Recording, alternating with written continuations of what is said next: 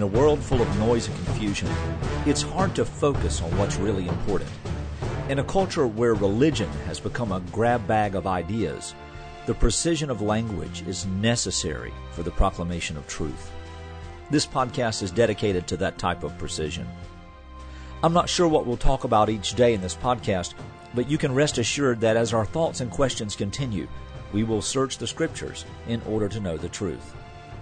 So let's get started. Are you listening? Continuing in our discussion about gossip, today I want to talk about the type of gossip known as pastoral accusations.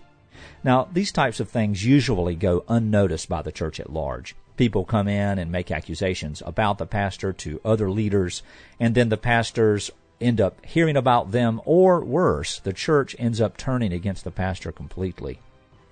While these types of things are going on, they cause division in small pockets and between families. And an unbiblical church that doesn't deal with it in a matter of time, the subject of evil will be the pastors of the church. Satan has a wide chest of tools, and some of the most deadly are those who discuss their pastor in secret. 1 Timothy 5:19 says that accusations against a pastor should be done only with 2 or 3 witnesses. That means that people who see it, and after it's been brought to the attention of other leaders by 2 or 3 people, not by those they go and tell. After these witnesses have told their tale, it may be also wise to yield to the structure of the letter in that it was written to an elder. Thus, any accusations brought public for an elder should really be through the plurality of elders in the first place. This is to guard the church against continued attempts of the devil to destroy the life and ministry of the pastor. It is good to remember also that general life matters and personal offenses fall under the mandate of Matthew 18, and the pastor is treated as a brother according to those scriptures.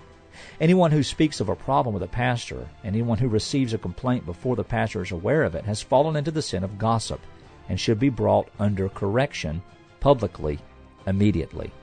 When a pastor is confronted on an issue that is truthful and it is done biblically, and he does not repent, the church should be told, just like any other member. If he repents, everyone rejoices. If he doesn't, then he's removed from the church through excommunication.